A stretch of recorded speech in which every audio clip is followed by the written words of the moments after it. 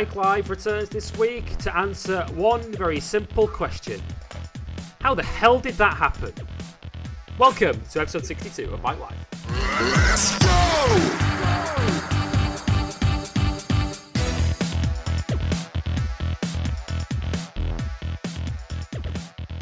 Yes, it is a warm welcome to episode 62 of Bike Live here on Motorsport 101, and this time we are looking back on the British round of the World Superbike Championship, which did not go to the form book in any way, shape or form. We went into the weekend talking about two all-time records that could be broken by the two Kawasaki factory riders. One of them was, but in the end, that even got overshadowed by history made elsewhere as Michael van der Mark became the first ever Dutch winner in the World Superbike Championship, as well as the first rider to win for Yamaha on their brand new R1. Not only did he win one race, but he went double Dutch by winning the second race on the Sunday. We will talk all about how he did it in an incredible weekend in Superbike racing at Donington Park. We'll also talk about history made elsewhere as Toprak Razgatlioglu became the first Turkish rider to stand on a World Superbike podium. How on earth did he do that?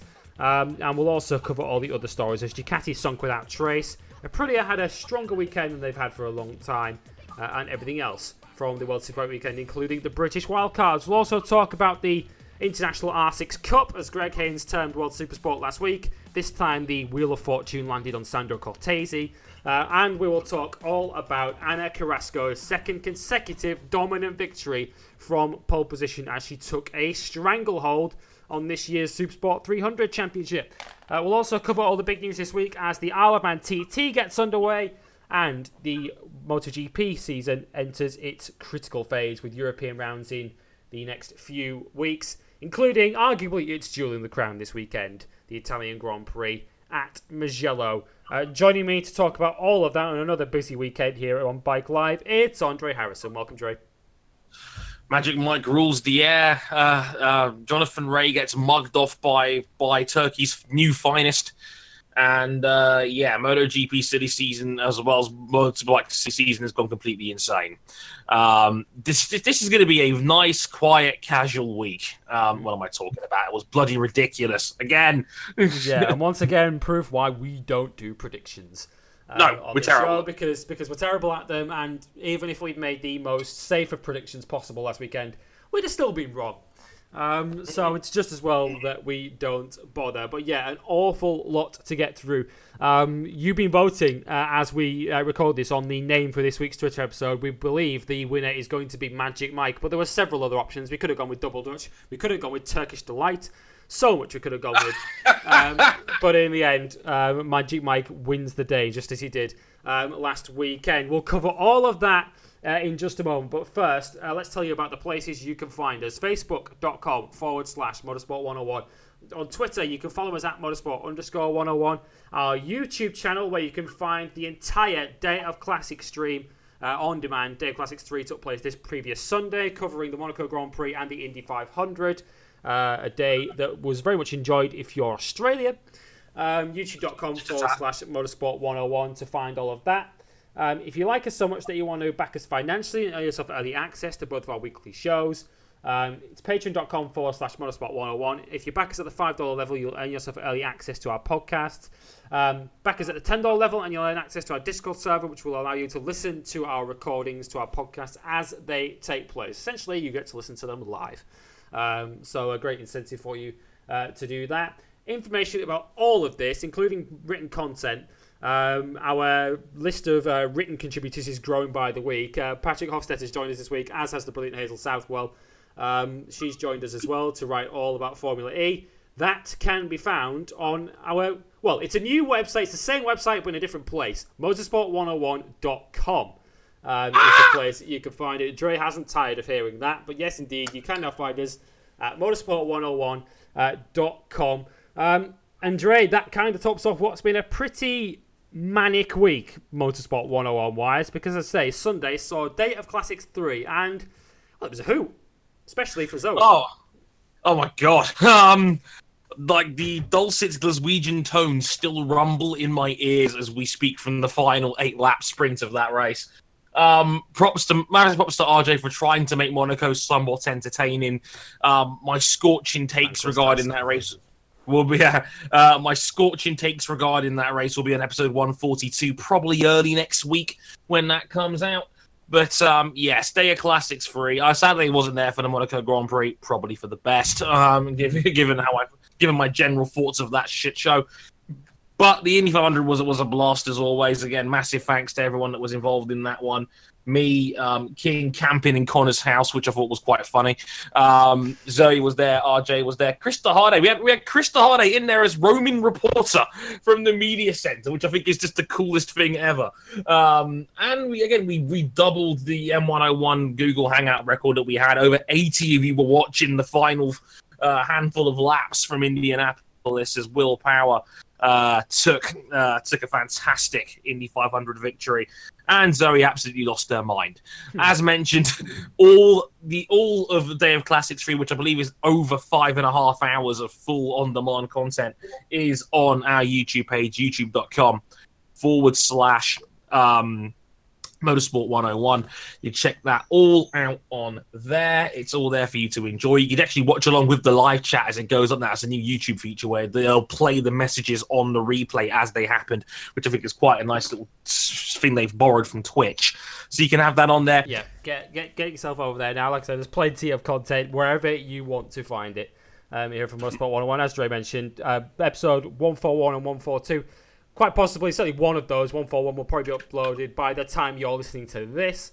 As Jay mentioned, that's all concerning the 102nd Indy 500, episode 142, covering the Monaco Grand Prix. Get yourself over to motorsport101.com now. You can find all of our weekly podcasts and all of our written content over there. Right then, let's get on with this show at Bike Live, and let's look back on the UK round of the World Superbike Championship. The round that we kind of teed up last week as the battle between the two Kawasaki riders, Tom Sykes and Jonathan Rea. Sykes, of course, going for the all-time pole record. He did get it. We'll cover that later.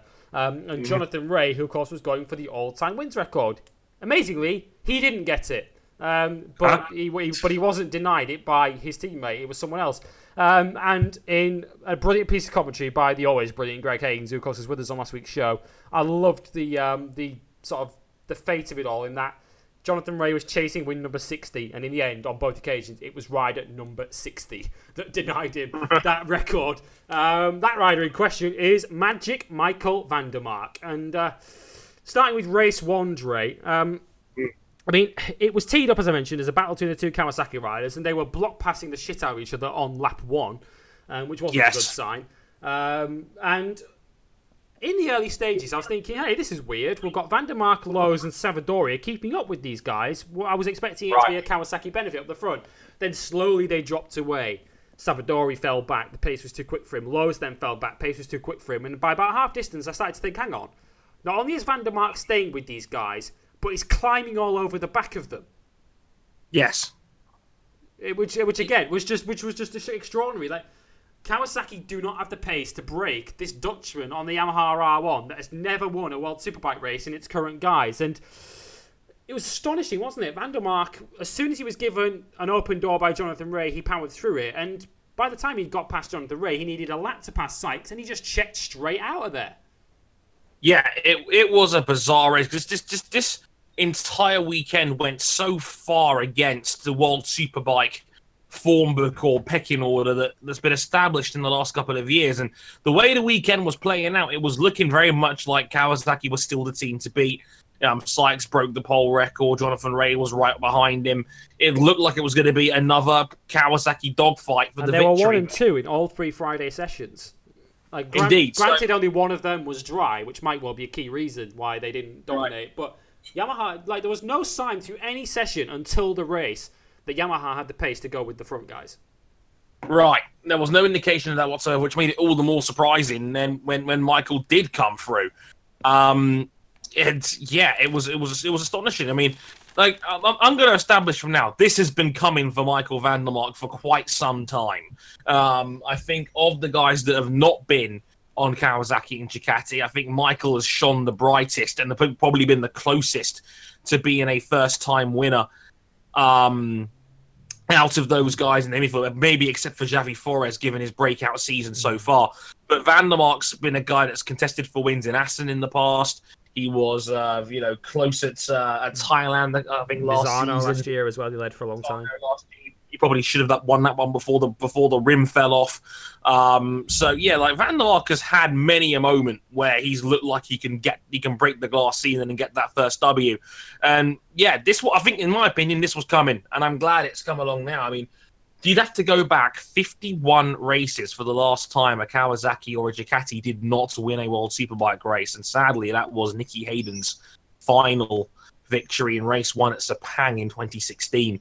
That was the last time a bike that wasn't red or green, effectively, has won in World Superbike. So it was a very greater stat than that. It was the first time in World Superbike history that a race at Donington Park has not been won by a Kawasaki or a Ducati. Yeah. There's a third really, really good sporting Michael out there. May the good Lord help us all from Dutchland. It's not a good sign for anybody, but like I said, it's been a long time coming for Michael. He's been knocking on the door for a good 3 or 4 goes at this, and I'm glad it finally happened. Michael's been a guy that's always had the quality to prove he can win races, and I'm glad he had the first of 2 here this weekend, because it's been coming and he's shown he's had class to do it, and he's been fantastic in that regard. Yeah, and I'm really glad that it was an earned victory. Like, he didn't look into it in any way, shape, or form. He chased down and then beat the riders with a combined 93 World Superbike wins between them. In Jonathan Rea and Tom Sykes, 2 of the top 6 all-time record holders in terms of wins in the history of the series. And Van der Mark just basically went out there and beat the pair of them on a circuit that was supposed to, suit one of the riders in terms of Sykes, who's won more races around Donington Park than anyone ever, and Jonathan Rea, who's won more Superbike races than anyone ever, with the exception of Cal Fogarty, which of course was the record he was trying to break last weekend. So Van der Mark goes and wins race 1, which kind of took us all by surprise. There was a bit of a novelty about it. Hey, Van der Mark's finally got his first win, and we were all delighted to see him get his first win. But I don't think any of us, even at this stage, Dre, were quite expecting what we saw on the Sunday. I don't think any of us were necessarily expecting it to be a Van der Mark double weekend. We kind of thought, hey, Kawasaki will get their shit together tomorrow, and Jonathan Rea will probably win, given that he's much better at Sykes from coming through the third row, and he looked to have the stronger pace of the 2 Kawasaki's. Well, he did, because he finished ahead of Sykes in race 1.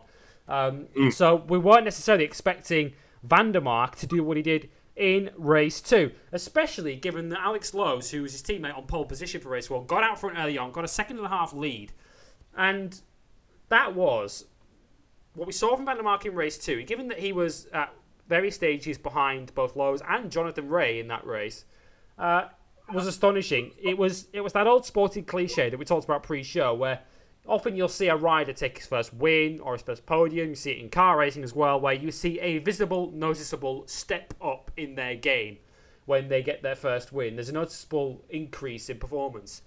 And that's exactly what we saw from Van der Mark. He was visibly 2-3 levels higher than he'd almost ever been before. For him to take a win in that kind of fashion, which is the kind of win that we're only used to seeing Jonathan Rea take in World Superbikes, was incredible.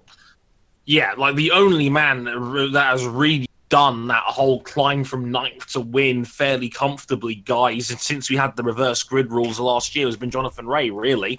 And yeah, you're absolutely right. I mean, Alex Lowes in this case makes for a great yardstick. He started the race from pole position. The first time he started a World Superbike race from pole. Well, effectively anyway. And yeah, like Michael he didn't rush it. He didn't bully people out of the way like Jonathan did in the early going, because he's often very good at that.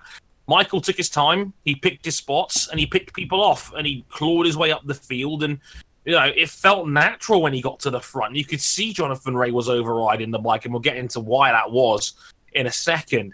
But yeah, like Michael made it look very comfortable in the end. He had it, by all accounts, he seemed to have it all under control. He picked people off where he needed to. He made the critical overtakes when he needed to. He was able to bite back and fight people like Jonathan in the later stages of the race, and just never panicked. He rode like he knew he had the best bike on the day. And it showed. It was a different Michael van der Mark in that second race. It was one that I think looked a lot more confident and a lot more comfortable out there. Almost like a monkey had come off his back. Now he'd gotten the first victory the day before. Just a brilliant performance to come through ninth on the grid like that and still win is it's basically unheard of if you're not in a bike in green. Is very impressive indeed. It is, and I've got another point on Van der Mark as well to make in a moment, but I want to mention this because I watched that race live on my lunch break at work. It kind of helps where it falls on that particular day that you're in charge of your department. You can kind of go for your lunch break when you want. So I timed it so I could go when World Superbike Race 2 was on, given that it's about a half-hour race. And I have to say, Dre, for my money, because we had the three-way battle at the front for a long period between Van der Mark, Lowe's and Ray. We also had the late emergence of Toprak. We had the battles behind with Chance Davies trying to come through. We had the rain in the air. For my money, I know we had the pit stops and the shit show of race 2 at Phillip Island, but for my money, that was the World Superbike race of the season so far. What about you? Oh god, it was mental. If anything, it died down a little bit with the last 3 or 4 laps ago. We didn't really get a quote unquote grandstand finish, besides maybe Toprak coming through right at the end. But it's because one of Alex those things Lowe's where, was fighting for his life out there, wasn't he? Yeah, Lowe's emptied the tank. He gave everything on that second race. He just did not have the legs to keep up. With Jonathan Toprak and Michael in the end of that one, unfortunately. But yeah, I think that was probably the best World Superbike race of the season so far.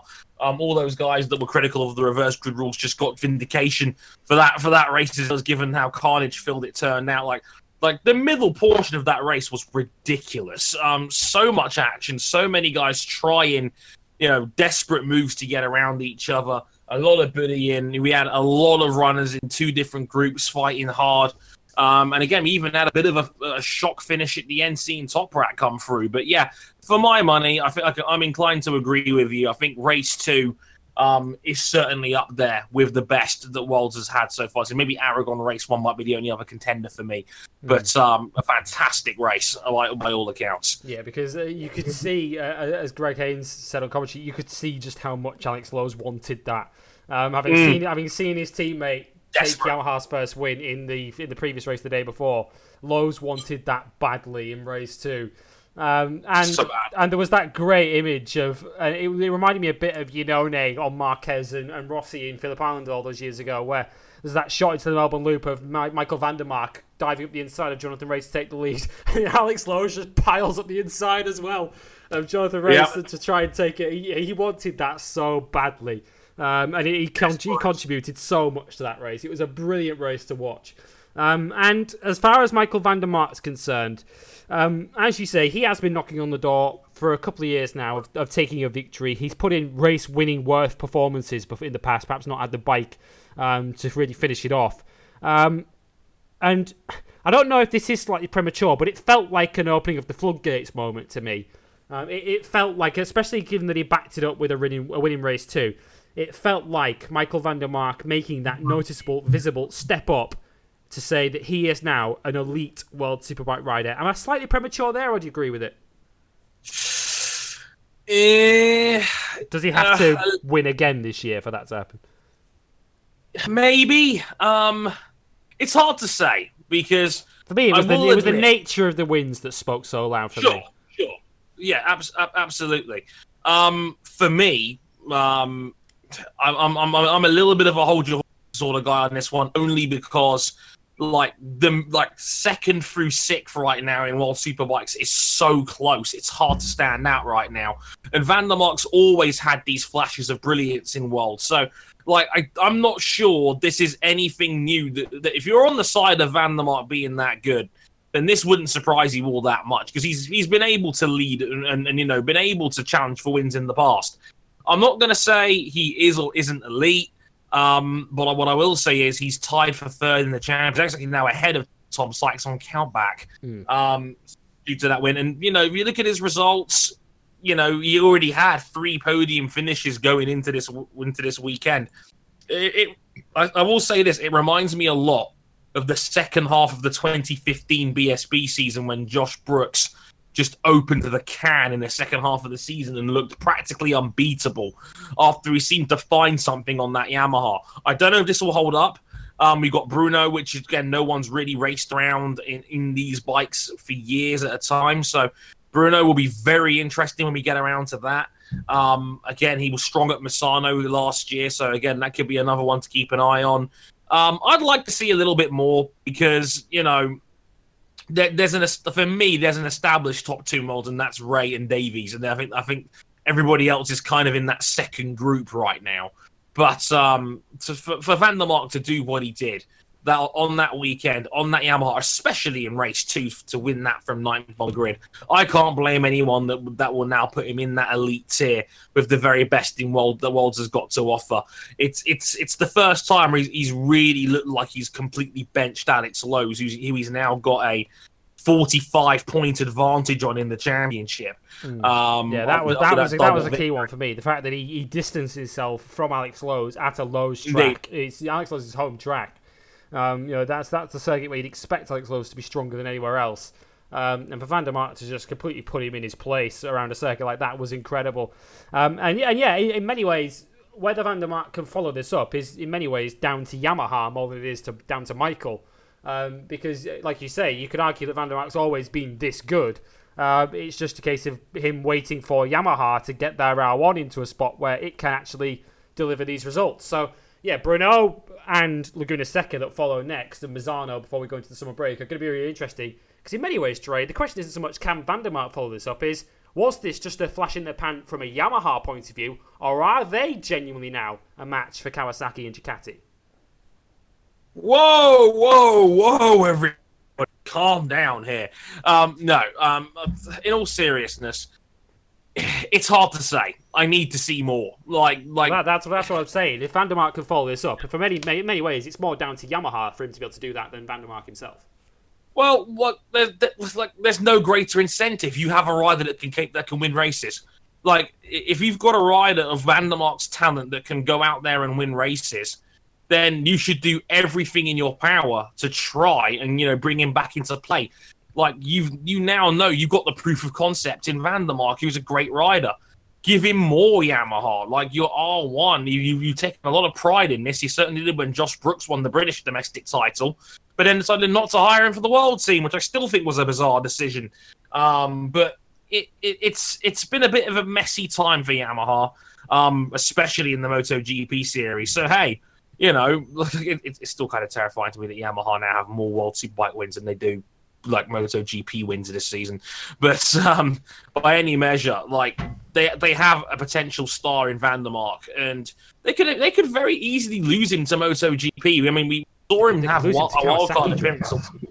Yeah, like you don't want to lose a talent like that. So if you're Yamaha, you should be doing everything in your power to try and retain his services. And like I say, it's going to be very interesting to see what Yamaha deliver going forward, because in fairness, we spoke about them last week in that Yamaha have arguably been one of the disappointments of 2018 so far, and they haven't made that step up. Well, now they've made it. Now they've finally got that first win with the R1, their first 2 wins. So the last thing we want to see now from Yamaha is for them to turn up at Brno and go right back to where they were pre-Donington, finishing 5th and 6th every week. Or 6th and 7th. That's the last thing we want to see from Yamaha. We want to see them genuinely up there now. Putting a third team up there, third different bike up there that can win World Superbike races on any given weekend. So it's going to be fascinating to see how they go forward. Let's talk Kawasaki then. And really, in fairness, Dre, when we're talking Kawasaki for this weekend, given that we speak about Ray and Sykes a lot, we have to really speak about the top Kawasaki, which was, on race 2 terms, top rack, Razgatlioglu. A race performance that came from absolutely nowhere. Not least because he didn't have any kind of reverse grid advantage. He got knocked off on the final lap by his wildcard teammate, Leon Haslam, in race 1, and had to start 10th on the grid for race 2. Incredible confidence that he showed in the conditions where rain was falling. But in fairness, even when the rain started to fall, he was already up ahead of Sykes and Davies by that point anyway. Really enabled him to jump across the gap to get to the top 3. And whilst it may have come from nowhere, Dre, that kind of performance right there explains why so many people, including the reigning world champion Jonathan Ray, have spoken so highly about this guy. Yes, absolutely. I must admit, the way his season had gone, it looked like he was punching against the barbed wire fence. He couldn't crack the top 8 to save his life, really. I mean, the top 7 in Worlds is really stacked at the moment, and it's hard to make a real dent in that at the moment, unless you're on factory machinery. But that was that right performance in race 2 right there. Again, as you say, was the exact reason why people rate this kid so highly. That was world class from Toprak, absolute top draw. That is why Jonathan Ray was so impressed by his testing pace and being able to see what he was able to do at Portimao, and that could be a fun one to watch for him as well, because he was extremely fast around there in preseason testing. But as you say, this is exactly why Keenan's had such faith in this kid. This is exactly why Jonathan Ray has been very complimentary about him. And I saw a couple of comments on Instagram. Jonathan gave Toprak an almighty salute on his Instagram page after that race, saying that was a top performance. And yeah, he was basically mugged. And it was a stunning pass into the Craner curves as well that got Toprak into second place. And again, as you said, he had to start from P10. He didn't have that reverse grid come into play. He was recovering from the mistakes that he was making in race 1 when he took out Haslam. So for him to come through to the field from 10th and then finish there, only a handful of seconds off the victory in the end, a well-measured, very disciplined, exceedingly fast ride from Toprak, and that is, if he rides like that frequently, he's going to be a future world champion in this sport, because that was stunning work from Toprak. Yeah, it was absolutely an incredible stat on that. It's the first time since Qatar 2014 that the top Kawasaki rider in a race has not been either Jonathan Ray or Tom Sykes, which is incredible. That Qatar 2014 race, of course, is that famous race where Loris Paz did not let Tom Sykes through. That was the last time that neither of those two were the top Kawasaki rider over the line. Razgatlioglu beating Ray and Sykes over the line. And that was what was particularly impressive for me, is that when he came up behind the reigning 3 times world champion on the final lap, he just motored past him. He just completely emasculated him at one of the fastest corners on the circuit at Donington Park. He just side passed him at the Craners. And I was thinking, you do know that's the reigning world champion you're doing that to. But Toprak, we were told about him that he's a hard charger. He's no respecter of reputations. He just goes for it, and he showed it. And I'm with you. I mean, it is the kind of ride that tells us that he's got a big future in the sport. And you always think, don't you, when you look at great riders later on in their careers, and you think of, there's always that moment where you think that's the moment he arrived. It's like, there it is, and you kind of help but feel that. With Toprak, that was the moment. That was the moment he elevated himself and suddenly became a rider that we're all taking very, very seriously in World Superbikes. It was an incredible, incredible performance. I know Hazel Southwell, who was there drinking unlimited Prosecco on Sunday, very much enjoyed Toprak's performance. She was very, very keen for us to heap praise on young Toprak. And yeah, what an incredible ride it was. One of the rides of the World Superbike season. So far from Toprak Razgatlioglu to finish second, his first World Superbike podium, their first time ever a Turkish rider has stood on the rostrum in the World Superbike class, because of course Kenan Sofuoglu never made it to the World Superbike class. And let's not forget as well, still only 21 years old. 21 years old. Stunning. Just his 12th World Superbike start as well for Toprak. And yeah, he is going places, serious places, and and a brilliant weekend. As far as the Factory Boys are concerned then, Jonathan Ray first. Of course, he has to wait for the all-time wins record. He still shares it with Carl Fogarty. He'll now have to try and break it at Brno in a week's time.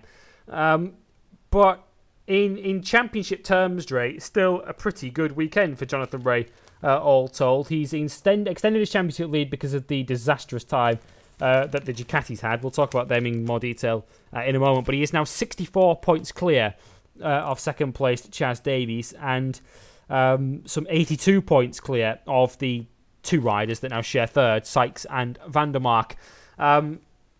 Despite failing to win, this was another weekend where in the bigger picture Jonathan Rea was kind of the big winner, wasn't he?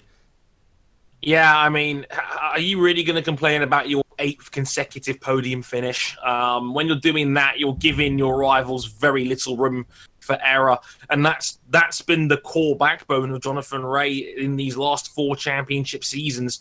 Is that he bullies you into making mistakes or having to ride beyond your limit to give yourself any sort of chance. He still picked up 36 very useful championship points by finishing 2nd and 3rd. Only Michael van der Mark had more this weekend. No one else was really close besides him. Sykes, who we expected to be much stronger this weekend, just didn't come together for it at all. Davis was way down the order. So, yeah, absolutely big net gain for Jonathan Rea. He's now got a whole race weekend in hand with a 64-point advantage, and we're now coming towards halfway through the season. It's not a good sign for the rest of his rivals because, again, Van der Mark was the equivalent there of beating the field up because Van der Mark wasn't really in title contention or anything really near it until that double victory happened, and now he's only 18 points off Chaz for 2nd, which is crazy. So, yeah, Jonathan Rea really is the big winner in all of this, despite not actually winning a race in a weekend for the first time. You'd have to go back to Phillip Island. For the last time he left a race weekend without a victory. So, yeah, okay. Going by his Instagram reaction, going by social media, Jonathan didn't seem too irked by 2nd and 3rd. He seemed to realise that was about as much as he was going to get for the weekend, especially with the race 2 issues he suffered with arm pump. Yeah, we're going to mention that, actually. And, in terms of the championship, it was very noticeable for me after race 2 when he was asked about the next round, and he was very bold and said he's very, very confident for the next round of the championship because, of course, it is Brno, the circuit where Kawasaki tested immediately after Imola. Immediately after where was it? It was after Aragon, wasn't it? And they made that big breakthrough, and then so they went on a 6-race winning streak from there. Rea was super strong at Brno in the test when they made that breakthrough, so he may well be very, very difficult to beat in the Czech Republic next weekend. But as you say, Dre, we were kind of wondering as we watched the race on Sunday why Rea's late race charge kind of fizzled out, because he was setting fastest laps around mid-distance to jump across that gap to the Yamahas, who had kind of distanced themselves ever so slightly up front. As it turned out, as you say, the guy had arm pump, and we're not used to seeing riders at all have arm pump these days, not less a world champion. Very odd. I mean, who knows what could have caused that? I was watching race 2, and I could tell just by watching him that, he did not look like his normal self out there. Jonathan was sliding a lot more than usual. He was aggressive, especially in the second half of race 2 than usual. So I was curious what was going on. I honestly thought he treaded his tyres, and I thought that's what did it. I thought he'd overcooked it on the tyres because of all the sliding, and I thought, well, that's what's going to cause the problem here. Turns out I was wrong. Turns out that, he had arm pump, and, because of that, he was having to turn in earlier, more stress on the bike, more sliding around. Just not Jonathan's usual riding style at all. And, you don't need an extensive guide as to how arm pump can ruin your day. I mean, we've heard many a horror story about that with guys like Danny Pedrosa and Pol Espargaro's had a couple of bad arm pump issues over the last few years, and very peculiar to see that happen to a guy with normally such a smooth riding style in Jonathan Rea, and a guy that doesn't normally have to push 100% all the time, given how he's such a brilliant combination of rider and bike. But you could tell by watching, and that wasn't his normal self, and it showed. But, luckily the damage wasn't too great. Still a 3rd place, which, again, really isn't all that bad in the grand scheme of things. He'll have a couple of weeks to maybe just drain it off, and hopefully he'll be all right for Brno. And it won't be any further than that. But, just overall, a bizarre race, too, for Jonathan. I didn't think that would happen, and very bizarre to see again a world champion and rider of his quality suffer from arm pump. An unusual occurrence for Jonathan Rea. Speaking of things we didn't think we'd see, it's very unusual we see a Donington weekend pass without Tom Sykes winning at least one race, and he's had, for the first time since 2012, a home weekend without a victory.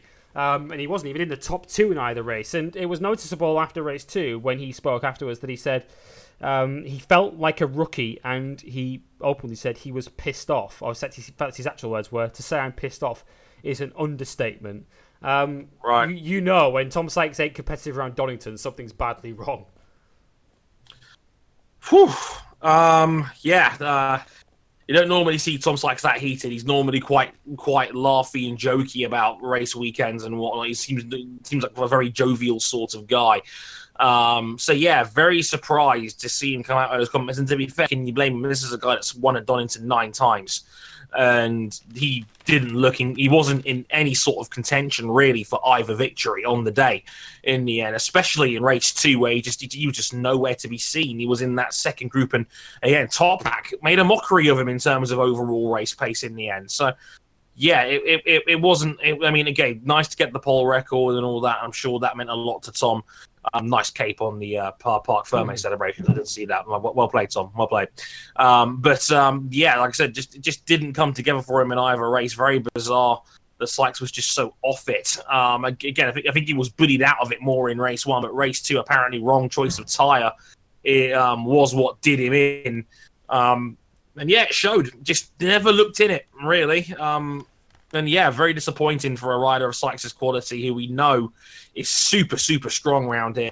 Just very bizarre. And again, this might be the beginning of the fat lady singing for his time at Kawasaki, because he was not happy after that race, and you can't really blame him on that one. Yes, he was also heard saying very positive things about the Yamaha R1 as well. Which was interesting, given that he's been strongly linked with a seat at the Yamaha team next year, with potentially Van der Mark going the other way to join Kawasaki. Tom Sykes, as you mentioned, chose the wrong tyre in race 2. He essentially was given the option of choosing that tyre because he could have ran it in Sunday morning warm-up. Van der Mark won race 1 on the tyre that was introduced after Imola, a new development tyre from Pirelli. Sykes ran the other tyre and then was given the option to test that tyre out, the winning tyre from race 1, in the Sunday warm-up, and didn't opt to do so. So in many ways, it was his own fault that he didn't choose that right tyre, because he had a chance to sample it and see what he thought of it in the Sunday morning warm-up and didn't do so. So, as I say, in many ways, it's his own fault. Dre mentioned the record, and we have to separate the two because, of course, the pole record doesn't really necessarily translate into race victories, as was proven at the weekend. But it is a record worth mentioning, because as we said at the start of the weekend, the all-time wins and poles record were both up for grabs. And any time somebody breaks an all-time record in a world championship of this caliber, it deserves mentioning. So congratulations to Tom Sykes, who now has more super poles than anybody in World Superbike history. That was his 44th career pole in World Superbikes, which takes him ahead of Troy Corser. So just for some of the numbers on that, Tom Sykes' 44 poles come in 248 World Superbike race starts, which, given that you only have one qualifying session for every 2 races, essentially it's 44 poles from 124 attempts, which is just better than a 1 in 3 ratio, which is some going. It kind of levels out. It matches up to Lewis Hamilton's rate of poles in Formula 1, for a bit of context on that.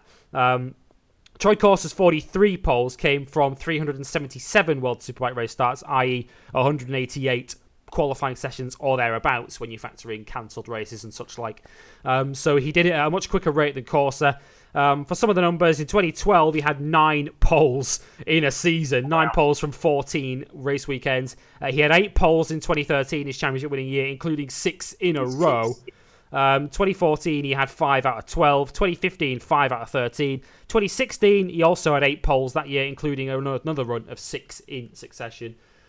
Without question now, and the numbers back it up, the greatest qualifier, the greatest single lap rider in World Superbike history. So congratulations to Tom Sykes for the record, and as Dre mentioned, the cape that went with it, the pit board. Is it a bird? Is it a plane? It's Super Pole Man. To congratulate Tom Sykes' record. And Sykes mentioning in Parc Ferme after the race that, or after the session, should I say, that he had actually been wearing that red shirt, that red undershirt in Superpole in the weekends at Thailand and in Aragon, of course, where he'd equalled the record all the way back in Australia at the start of the season. And he decided when he got to Donington not to bother. So he just decided to do Superpole without it. And of course, sod's law, that's the weekend he breaks the record. As it goes. So congratulations to Tom Sykes, but that was literally the only positive he had to take from last weekend. He will now go on to Brno as he looks to try and return to winning ways. Another guy that we'll look back on last weekend slightly forlornly is Alex Lowes, even though on the grand scheme of things, Dre, 2 fourth places for Alex Lowes is actually a pretty good weekend. 26 points from the weekend for him. Probably as good a return as he's had from any race weekend all season. But I dare say all Alex Lowes will be thinking about on the way out of Donington Park last weekend is that he was not the one to take Yamaha's first victory with the new R1. Yeah, on paper, it was his best weekend since Thailand when he finished 3rd and 5th. But yeah, you're absolutely like in context, as you mentioned, in a vacuum, that would be a great weekend for Lowes, as good as he's had all season long. In reality, when your teammate is down the road and was basically fundamentally just better in every way, it's going to be a sour note. It's a shame because you could tell by the body language how he was riding and how he was talking about the weekend in general that you could tell that he really, really, really wanted that win at Donington. He loves Donington. He lives just down the road. He's done thousands and thousands of laps of the place. You could tell he really, really wanted it, and it just did not happen for him on this occasion. That must be devastating. Of course, we all talk about teammates and teammate battles, in World Superbikes, in motorsport in general. You got to beat your teammate. That's your biggest barometer, your biggest yardstick. And Michael just stole the show this weekend. He really did. And Lowes in a home round, and again he stole the show last year when he had his back of the grid to 3rd performance last year. So, if anything, he could argue he's maybe taken a step back at Donington this year, especially with Michael having the double win that he did. So when you factor all that in, it's a real shame for Alex, who has been a real grafter in that team. But now Van der Mark is starting to break free in what was a tightly contested matchup, and that's not good for Alex Lowes' reputation. It's not, and that's the key thing. It's that when big teams, both in this paddock and indeed in the MotoGP paddock, are looking at which riders they're going to sign, and we kind of thought back when these 2 riders first joined forces at Yamaha at the start of last year, we kind of thought that it's kind of impossible for both reputations to be enhanced here. One of them is going to be enhanced, and one of them is going to suffer as a result through being beaten by the other, and that kind of weekend from Van der Mark is, as I say, that's the kind of performance that distances him from Lowes and suddenly makes teams both ahead of him in Worlds, Kawasaki and Ducati, for instance, and indeed in MotoGP suddenly think Van der Mark is the one that we need to be building our future team around, not Alex Lowes, which sounds terribly harsh on Alex Lowes because he still had a good weekend and he's still up in the top 6 in the World Championship. In fact, he's just outside it. He's a couple of points behind Xavi Forés, who's 6th at the moment in the championship.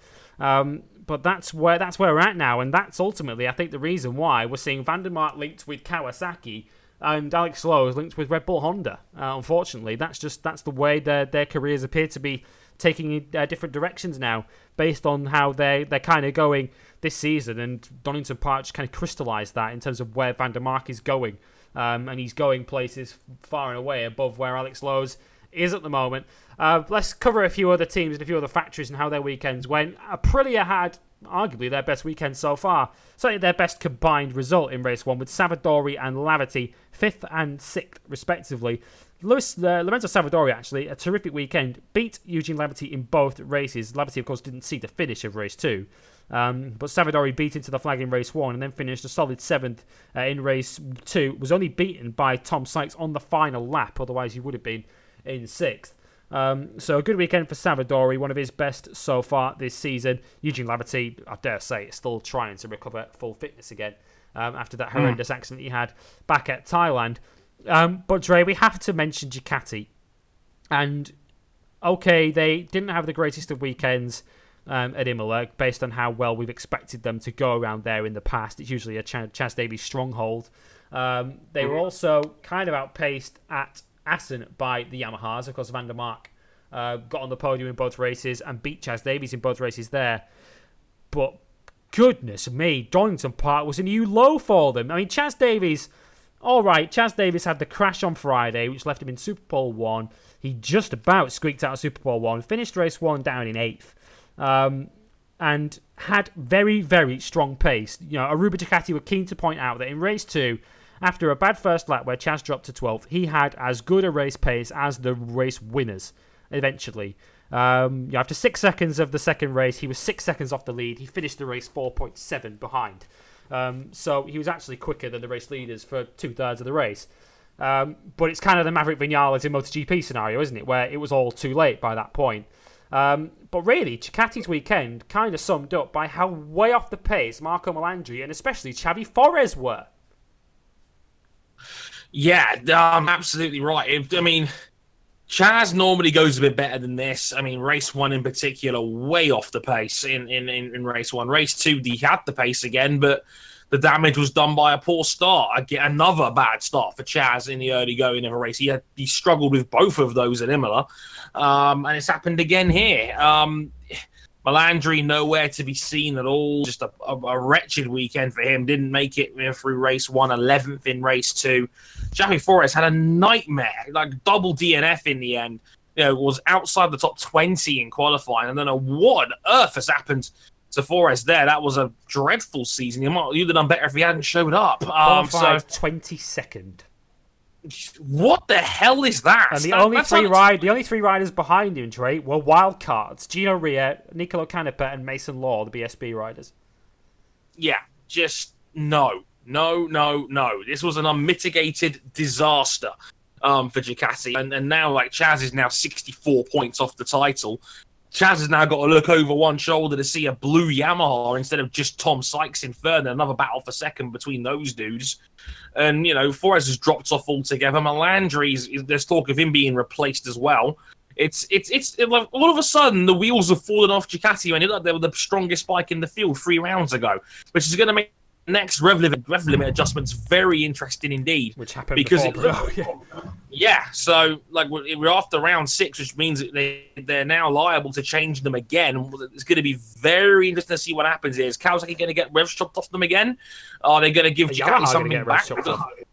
Yeah, because Yamaha just dominated the weekend all of a sudden. So I don't know what's going to happen. I don't know what the logic or the thought process is going to be as this goes on now, because oh boy, Ducati were nowhere this weekend, and it showed, and the damage was done. I mean, if I was Dorna, just quickly on that, I'd just leave it well alone for now. Just let's try and get a pattern of what's happening. Because heading into Donington Park, we were all, like I say, we were expecting Kawasaki to clean up at Donington Park, and therefore it makes their decision fairly easy. Clearly, the Kawasaki is the strongest package by a distance, but they weren't at Donington. They were clearly second best to Yamaha. And the first of the Yamahas in race 2 wasn't even a factory bike. It was the factory-ish bike that's running for Pacetti, that doesn't have the top electronics, but Toprak still took it to second. And the first Ducati in race 1 was 8th, as I mentioned, and the first Ducati in race 2 was only 5th, which was Chaz Davies, which was behind 2 Kawasaki's and 2 Yamahas. So I don't even know where they'd even begin at the moment, the World Superbike Commission, in terms of which bikes do we need to slow down and which do we need to give a bit more back, because if anything, if you judge it on the last 3 rounds, then surely Ducati need a bit of help. But again, is that down to riders underperforming, teams underperforming? Because no matter how much Ducati are off the pace, they weren't 22nd on the grid slow that Xavi Forés was at the weekend, and Melandri could only manage. I mean, Melandri was out-qualified by Bradley Ray on the BSB Spec Suzuki on Saturday, and again, that bike wasn't that slow. Again, you have to look at the teams and the riders involved for why they were struggling so much. So yeah, my advice to World Superbike Commission and to Dorna is just leave them alone for now, and then we'll look at it again at the summer break after we've had Misano, Brunot, and Laguna, and maybe then we'll be in more of a position to try and judge what's going on. One other factory that we want to mention, I mean, Honda had a solid weekend. Kamiya, top 10 in both races, and was pretty happy, all things considered, with how well he's going, given that, of course, they are running the Magneti Marelli electronics now, which, of course, we remember Suzuki took so long to adjust to. It appears at this early stage that Honda are getting to grips with it a little bit quicker than Suzuki did back then, which is positive to see. But let's talk BM briefly, Drake, because we've barely covered them all season. Altea BMW and Loris Baz. And on the face of it, their 2 race results weren't anything particularly spectacular. Loris Baz was 7th in race 1, which I think, from memory, matches his best result of the season. I'll double check that in a second. And in race 2, he finished 10th. But what we do have to mention with Loris Baz is one of the qualifying laps of the year for Loris Baz on the Altea BMW to stick it on the front row of the grid. Unbelievable. Best of the rest. One of the laps of the year from Loris Baz. A brilliant reminder of how fast he can be. Yeah, brilliant. And BMW's been nowhere near the top of the field all season long. They've struggled. We've talked many a times about BMW's lack of factory support in the series, and Baz is making the best of what's essentially a tuned BMW S1000RR. So, yeah, for him to do that and to get it on the front row and then finish 7th in race 1 in the top 10 in both races, fantastic result from Baz. A real nice reminder of Baz's class. And there is talk, Greg mentioned it on comms at the weekend, there is talk that there may potentially be some more BMW factory support returning to World Superbikes next year, which would be brilliant. Yes, please. If BMW can come back with some factory support, because of course there are rumours that Milwaukee might well be jumping back into bed with BMW, having ditched their bikes at the end of last year, or the end of the year before, to go with Aprilia. They may well be going back the BM route, and if BMW come back with factory support, that would be brilliant, because and we will give you the full rundown of what happened in the Stock 1000 race a little bit later, but they're dominating. Reiterberger on the BM is dominating the Stock 1000 Championship, which just tells you at a basic level, when you're comparing the stock basic levels, the showroom level bikes of all these various superbikes, that BMW is a fantastic piece of kit. Yes. It just needs some development. It needs a good team and some factory support to develop it up to the point where Kawasaki are, and you've got a serious bike with some serious potential there. So I've been told by many people that is the highest selling superbike on the planet, and which makes it all the more laughable that BMW choose not to support it and get it in an actual racing series and give a damn about it. I mean, a BMW factory team in the old BMW racing colours on, again, the world's highest selling superbike. Why the hell wouldn't they want that? I do not understand that logic behind it all. I know they're focusing more on elements like DTM and touring cars and whatnot, and that's their magnum opus right now. But they have a genuinely brilliant road-going superbike in the S1000, which, as you say, in basic trim, is kicking the arse of the other stock 1000 bikes at the moment. So why wouldn't they do it? It doesn't make any sense to me. No, it doesn't. And the last time BMW ran a factory team in World Superbikes was 2013. Of course, that year, Sykes won the championship out of 2 Aprilias of Lavati and Guintoli, but 4th and 5th in the championship were the BMs of Marco Melandri and Chaz Davies, who are, of course, currently the factory Ducati lineup. And Chaz Davies took a double victory at Aragon that year. Melandri won at Misano, at Portimao, and in Moscow, the only race that we got that weekend on what was a tragic weekend in World Superbikes that weekend. And then Chaz won again at the Nürburgring that year. So let's count them up. 1, 2, 3, 4, 5. They took 5 wins in 2013. The last time they actually put some factory support into it. So, yeah, come on, BMW, just chuck a bit more money at this. And, I know Kawasaki are essentially running a MotoGP budget for their Superbike team, and we're not asking them to do that. But a little bit more support, the right team, the right riders, and Baz is a former World Superbike race winner in his own right. There is something there if they just choose to pump a bit more money into it. So we'll keep an eye on that and see if that happens in future rounds. But yeah, solid weekend, all things considered, from Loris Baz. One more line on World Superbikes before we move on, and you kind of worked out there from the slip of the tongue what I'm going to talk about. It's the BSB riders who wildcarded last weekend, and we had a number of them: Bradley Ray, Luke Mossey, Mason Law, Gino Ria among them. And in the end, Ray, we didn't quite get the astronomical results that perhaps we dreamed of. We didn't get a Kyle Ride World Supersport scenario. We didn't get Neil Hodgson or Shaky Byrne doing what they did in previous World Superbike race weekends, turning up as wildcards and winning both races, which used to happen back in the day. Both series very much running to different specs now. I mean, they asked Neil Hodgson on the coverage on Sunday what's changed, and he basically said that when he turned up as a BSB rider into World Superbikes as a wildcard, he essentially had the previous year's factory World Superbike underneath him. They'd been given to the BSB team for him to run in BSB. those days are long gone. So unfortunately, Bradley Ray was at a bit of a disadvantage. But even so, Dre, for him to qualify directly through to Super Bowl 2, out-qualify Marco Melandri, put it 10th on the grid, and score points in both races, Bradley Ray pretty much made his point. Yeah, exactly. I mean, to make it into Super Bowl 2 outright was incredibly impressive from Bradley.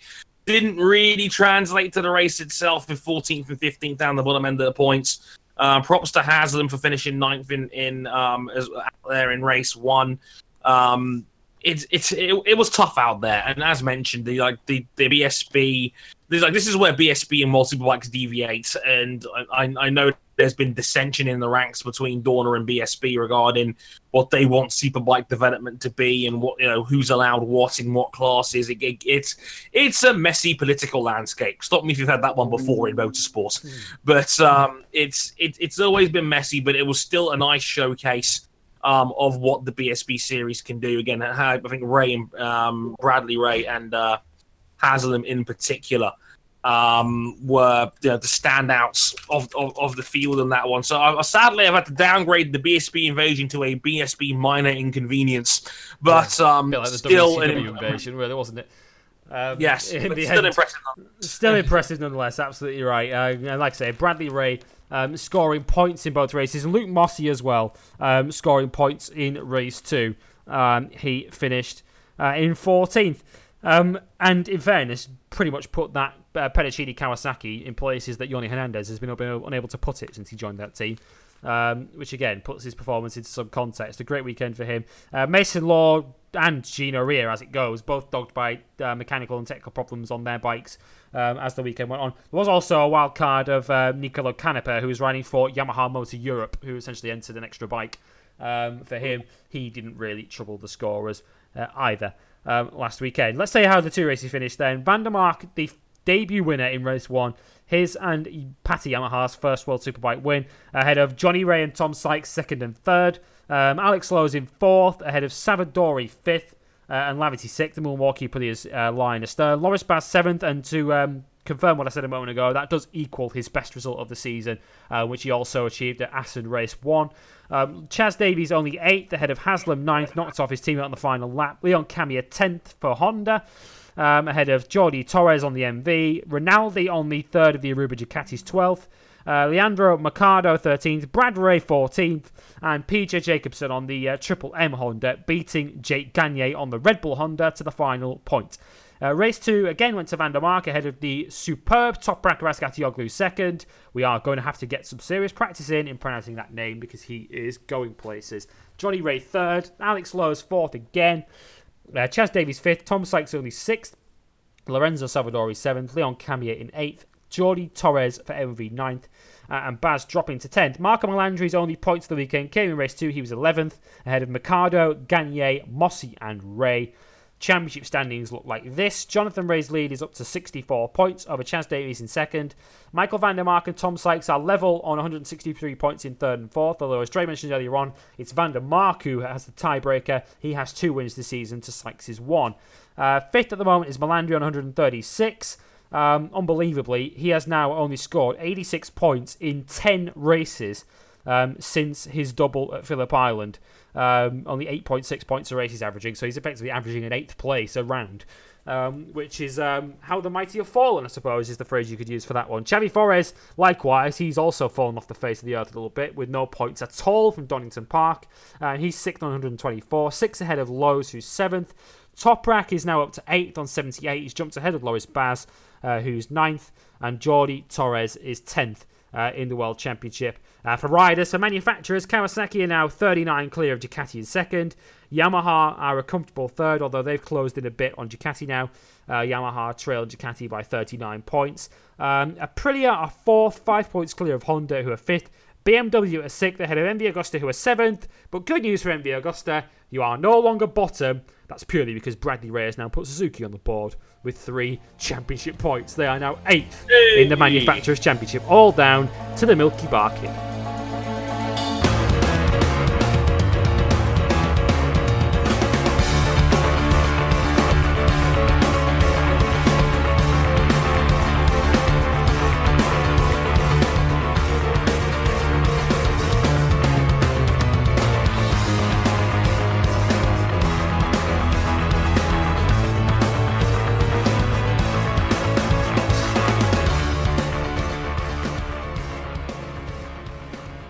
Right then, Super Sport up next. World Super Sport to begin. Super Sport 300s to come very, very shortly. And as Greg Haynes brilliantly titled it last week, it is a bit of an international R6 Cup. This weekend was no exception, and as I mentioned in the intro, the Wheel of Fortune this week stopped on the Sandro Cortese section of the board. Cortese taking his second win of the season, joining Jules Clauzel as a repeat winner. And this thrilling championship battle, Dre, that we're getting, this thrilling five-way fight that we're getting in World Super Sports, continues to take turn after turn. A couple of weeks ago, it looked like Clauzel was the man to beat, and now Cortese's taken over the championship lead. A reminder that Sandro Cortese is really, really quick at learning this whole super sport thing. Yeah, absolutely right. Again, it feels like you're playing Wheel of Fortune right now with the top six in super sport at the moment. Any one of them looks like they have the ability to win a given race. Again, the running order had the top six in the championship, just jotted in different orders, and again it was the top two that finished first and second. Cortese now leapfrogging the field to go in to take the lead off Jules Clauzel, who again tried his best, didn't have the defense on this occasion, and this time Cortese was able to break free and win this time. But yeah, I mean, as you said, it is as billed and as advertised at the moment, because at the moment there is no answer for Sandro Cortese. On that one, Clauzel was a distant second on this one, but again, right now it's the top six, and they're all just taking lumps out of each other right now. There is no standout rider in the class right now. They are all over the place, and that's what makes it so fun at the moment, because there's no standout rider at the moment. They're all. It's a nice surprise to see what happens in World Supersport now, and again Cortese, just the better man on this occasion. It's going all the way to the wire, isn't it? This, and it could we could. It's not inconceivable that we could go to the final round in Qatar and have 5 championship contenders.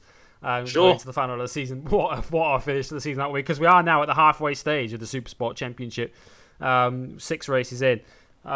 So it could well go all the way down to the wire between as many as 5 riders. It's brilliant to watch, and Cortese in the end just breaking away as Clauzel got a little bit waylaid trying to make short work. It became very long work of Rafa de Rosa on the MD Augusta, and that allowed Cortese to make that little bit of a break out front. As you mentioned, Dre, Clauzel unable to take his 3rd win in a row. Of course, he'd won with a couple of defensive masterclasses at Assen and at Imola. As you mentioned, unable to repeat this time, but 2 wins and a 2nd place now for Clauzel in the last 3 races.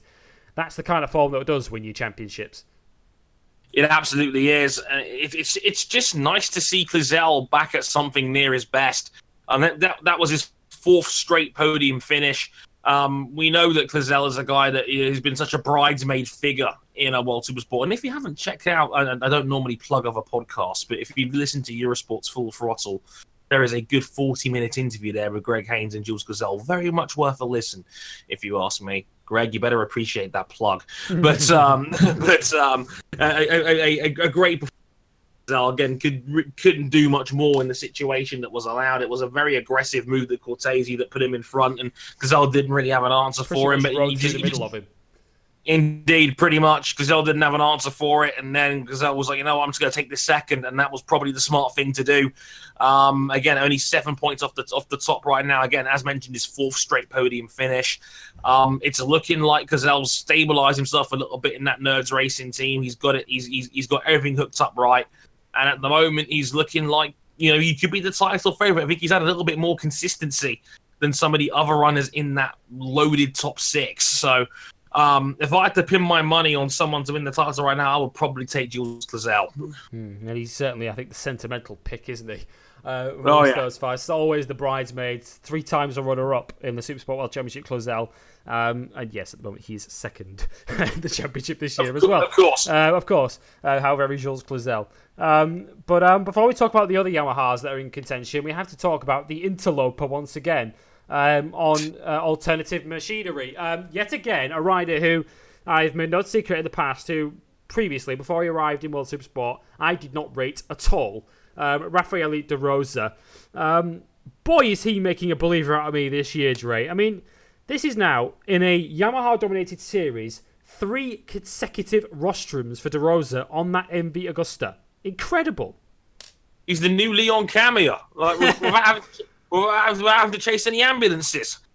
Incredibly impressive. Yeah, Rafael De Rosa, again, give him a prayer. We didn't give him a second of airtime when we were previewing the season going in. Yeah, we thought that team were ruined once they'd lost Jacobsen. Yeah, I thought Jacobsen was going to be the ticket for him again. He's now in the World Championship proper.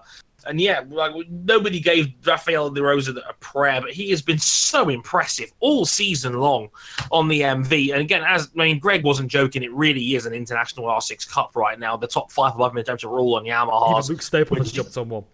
Yeah, Stapleford's now changed over. So he's, if you can't beat him, join him, right? So, the way it's going, Rafael De Rosa is the only man in title contention right now. On something that's not a Yamaha. So, yeah, the fact he's got 3 straight third places on that bike, which, again, has no right being up there with where it is at the moment, he's doing a fantastic job. So, yeah, I'm much props to Rafael De Rosa, who, again, has no right being this high up, but he's doing a brilliant job carrying what is, we all know, an MV team that lacks resources. But, in terms of sheer pound-for-pound performance, he's doing an excellent job. Yeah, and when you look at the result, De Rosa was the only MV in the top 6. You don't need to guess who the other 5 were.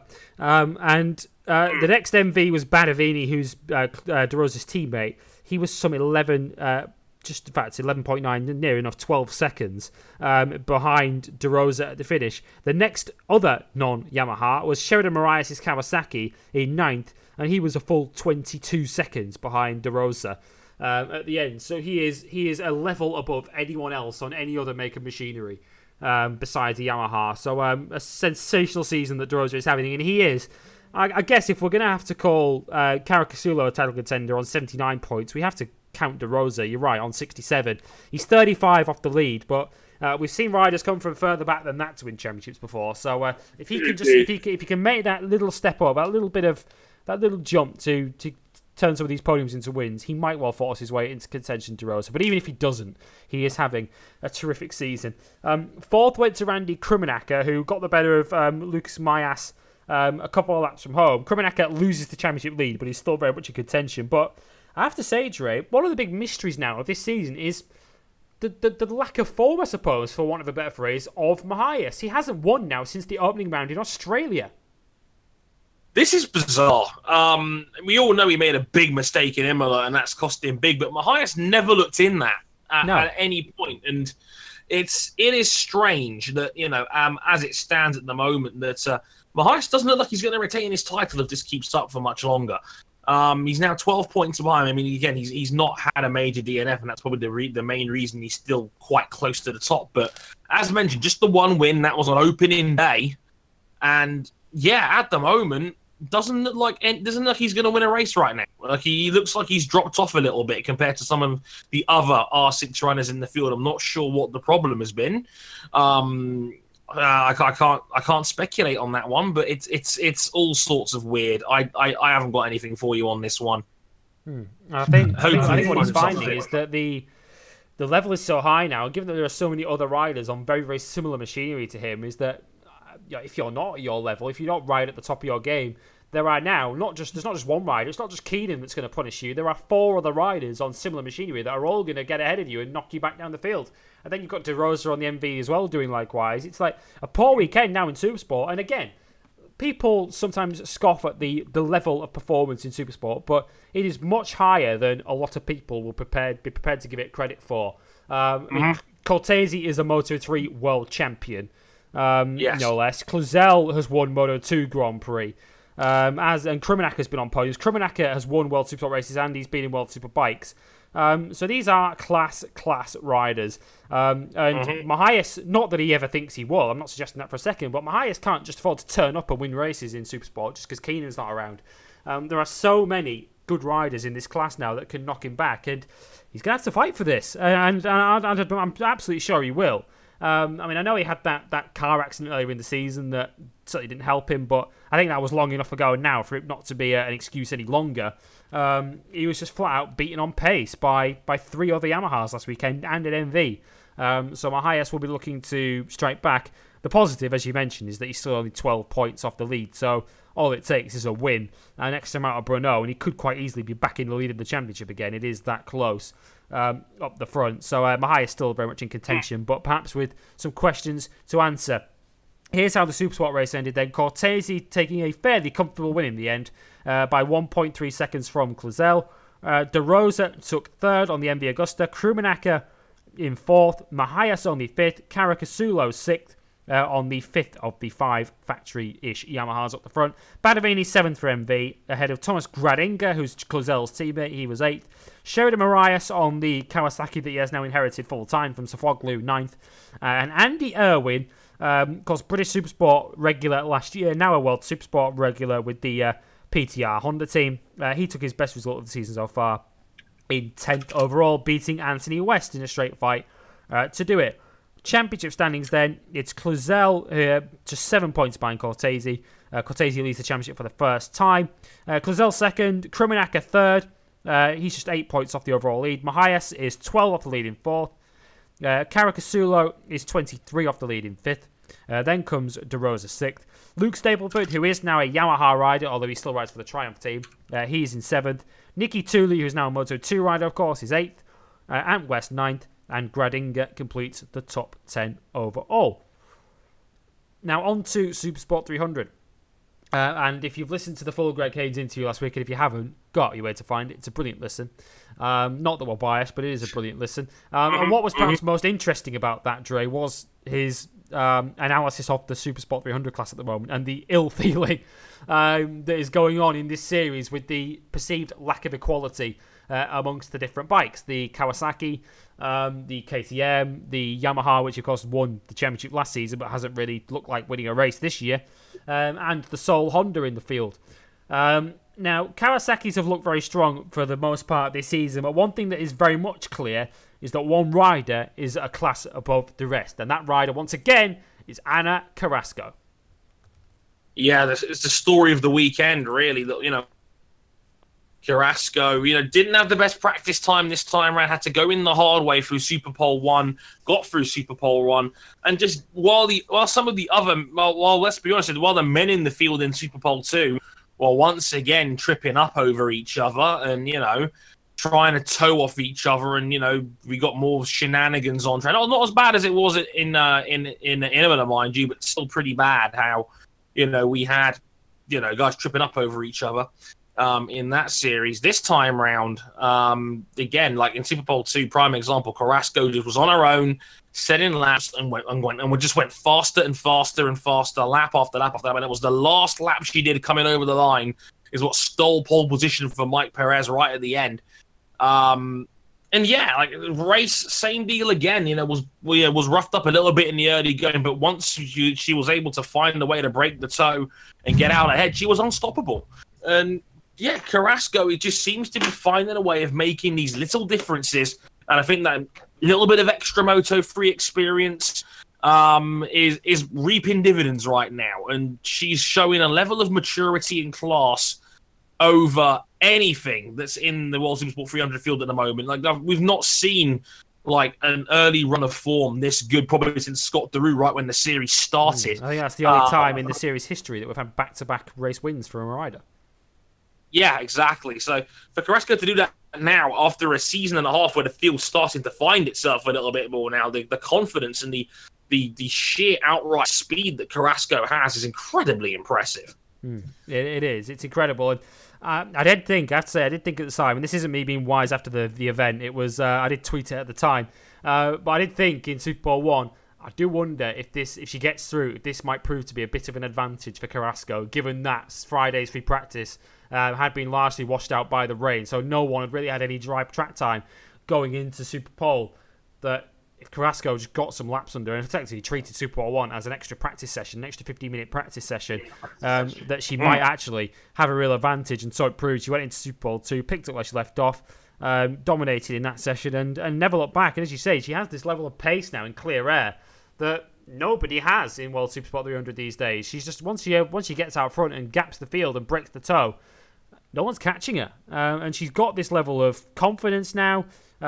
She's treating herself, I think, as as a World Championship challenger, and she's the favourite at the moment. I mean, the Super Sport 300 class, just to confirm to everyone, is a class that only follows the European rounds of the season. So we're halfway now in this championship. We're into 4 races down of the 8 we have this season in Super Sport 300. So she's got a 23-point lead and only 4 races to go. So it's effectively in her hands. She can finish second now in the last 4 races and win the championship. Now, it may well be a little bit more complicated than that. This is Super Sport 300 after all. But Dre, we did speak about it after she won the race at Imola, took the championship lead. She's become the first female winner of a World Championship race, first female pole sitter. And we kind of said, could she become the first female world champion in motorcycle racing history? She's odds-on favourite now. You'd think. Absolutely. I mean, the way she's going right now, just a difference maker and the little extra differences that she has over the rest of the field right now. She has to be favourite for the championship now. She's just outright Mullering these people now. And she's just showing an extra level of intelligence that the rest of the field just doesn't have right now. So for me, from where I'm sitting, yeah, she's favourite for me to take the championship. And she should be the way she's riding at the moment. So yeah, having the thought about potentially the first ever female world champion in bike racing, I'm here for it. She's on fire right now, and she deserves all the praise she's getting.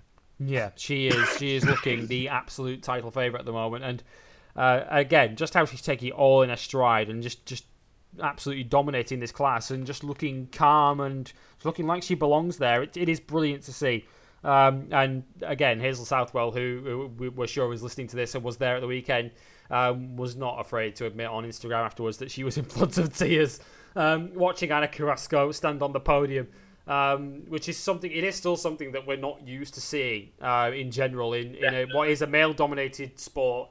In a sport that does still allow females to compete head-to-head against the men. Not many sports do that, of course. Many sports like football, for instance, cricket, they still separate.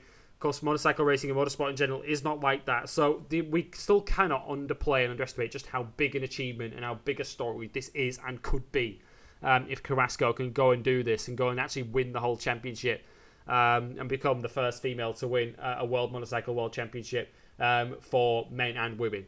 It would be incredible because there is a women's motocross Grand Prix World Championship and so on. But this is a different level to that. So it is a huge story developing, and Ana Carrasco is doing a tremendous job at the moment in World Supersport. And shout out as well to the David Salom Jr. team, who took a 1-2 last weekend. Their first 1-2 in the series because the South African Doran Loureiro took second place, Carrasco's teammate, in a final lap where, it has to be said, Scott Derue fell like a stone on that final lap. He looked, didn't he, Dre, like he had second place all sewn up with about 2 or 3 laps to go, and suddenly plummeted back into that second group and then fell all the way back to 6th on the final lap. And given that Derue is one of the championship contenders, those are critical points he may have given away on that final lap. Yeah, that's alarming in my opinion. That Derue lost so much pace at the end like that. Needs to do better in future. This is a guy that again has a lot of raw speed. Was great in the series right out of the box, but has regressed a little bit. And he should have had a comfortable second. He ended up finishing down the order a little bit, and better standard expected from a guy of Derue's caliber. Have to say, and I have to say, just from a general point of view, but I'm sure Dre will agree with that. Good for once. Not that we do enjoy these World Supersport races, but good for once for a race not to give us the same level of heart palpitations that the previous two have. My heart appreciates it. Yeah, no riders in hospital with potentially debilitating injuries, which was nice to see. Given the mayhem that we saw at Imola and indeed on that final lap at Assen. Here's how it finished then. Carrasco, second consecutive victory, and a 1-2 for the DS Junior team. Leading home Doran Loureiro in second, Borja Sanchez third for the ETG team, Enzo de la Vega fourth, Kun Muffles, who's the rider who famously lost his brakes at the final chicane at Assen, winner of the opening round, of course, at Aragon. He took Scott Derue on the final lap for fifth. Daru dropping to 6th. Yannick, the Dutchman, 7th on the Freudenberg KTM, ahead of Mika Perez, who, as Dre mentioned, was pipped to pole position by Carrasco on Saturday. Galang Hendra 9th, and Luca Grunwald, the eventual winner at Assen, finishing 10th ahead of Danny Valle in 11th. Championship standings then, with, as I mentioned, half the season gone now in Supersport 300. 4 races gone, 4 to go. Carrasco leads it on 73 points, 22 clear, not 23 as I said earlier on, 22 clear of Grunwald in second. Scott Daru drops to third, so those 10 points he gave you on the final lap really are costly because he trails Carrasco by 27. Fourth is Sanchez on 42, level with Loureiro. Muffles is 6th on 36. Glenn Van Stralen also on 36. He had a poor weekend at Donington. He crashed out of the race. Perez is 8th on 32. Jan Ole Yannick 9th on 27. Nick Kalinin, who's still in hospital having injured and broken his leg at Imola, he continues to round out the top 10. He has 23 points, which is 50 behind the championship leader, Carrasco. Manufacturers' Championship are led by Kawasaki. They are 12 clear of KTM in second. The very much disgruntled Yamaha mob are third on 33, with Honda fourth on just a single championship point. To round off last weekend's action, the Stock 1000 race was won, as I mentioned earlier, by the dominant championship leader Markus Reiterberger. Excuse me. That is his third win from 4 starts this season. He beat the prettier rider Max Scheib of Chile in second, with Roberto Tamburini third.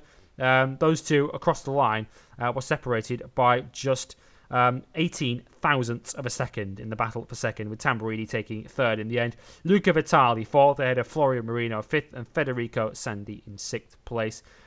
In what is, apart from Reiterberger, a very much an Italian-dominated series.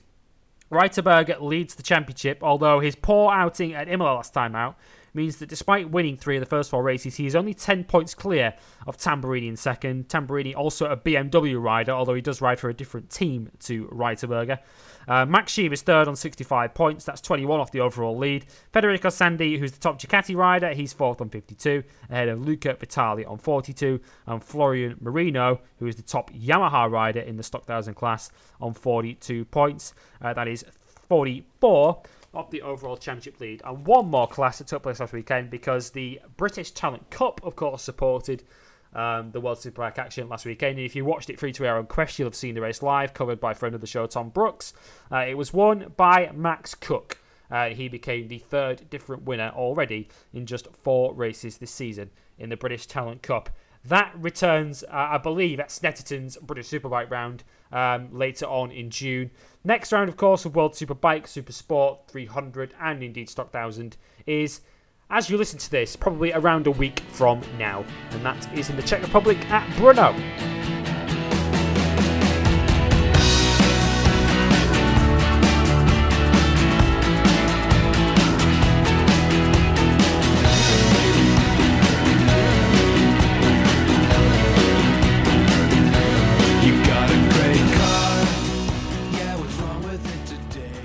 Right, on to the news, and unfortunately we begin with some very, very sad news, because this is usually a moment of great excitement as one of the jewels in the motorsport and certainly motorcycle racing crowns, the Isle of Man TT, gets underway this week. Unfortunately though, and unfortunately this becomes a rather regular occurrence as we talk about the TT, we have some tragic news to bring you, because the Manx rider, one of the popular riders on the road racing circuit, Dan Neen, who, as I mentioned, is a Manx rider. He's based on the Isle of Man.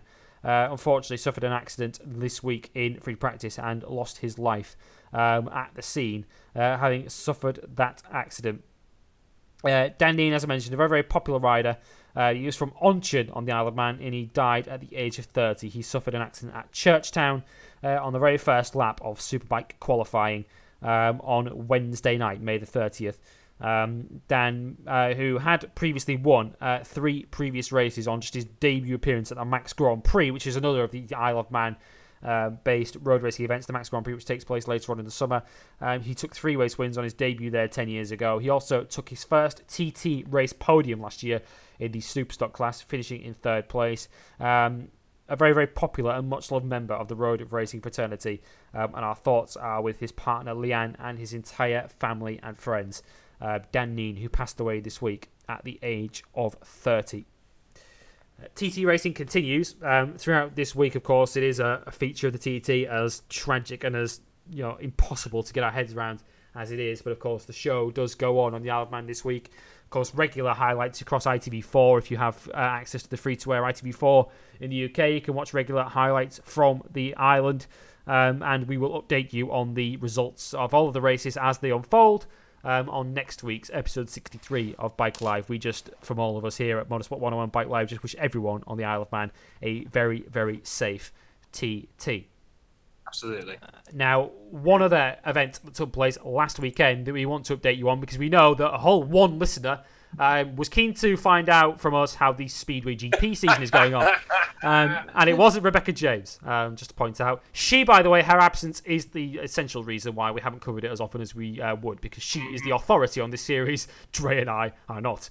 But the Speedway GP series moved on last weekend to the Czech Republic at Markéta Stadium, round 2 of the championship. Round 1, incidentally, the round that we didn't mention a couple of weeks ago, was won by the Brit Ty Wuffenden, former world champion, of course.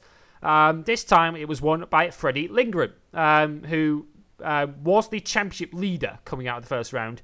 Just to explain, for those of you who are more regular listeners to the motorcycle racing series on regular racetracks and not Speedway, and are wondering why the championship leader from the first round isn't the rider that won the race, it's because they essentially have a semi-finals and finals format. I appreciate those of you who listen to Speedway regularly already know this, but essentially the top point scorer on the night may not necessarily win the whole event, as was proven in the first round in Sweden, where Freddie Lindgren was the top point scorer but was beaten in the outright final by Ty Wuffenden.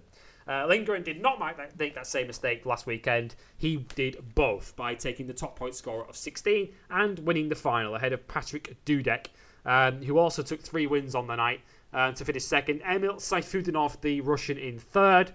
Ty Wuffenden, who had won 4 of his 6 races prior to the final and was then beaten into last place, he finished 4th overall, ahead of Bex's favourite, I appreciate she has many of them, Maciej Janowski in 5th, Jason Doyle, reigning champion, 6th, Nicky Pedersen, the great villain of Speedway, 7th, and Artem Laguta, 8th. Big names such as Greg Hancock and Matej Zagar didn't even make the semis, just to show how high the level was. Lindgren leads the championship, a point clear of Wuffenden in second.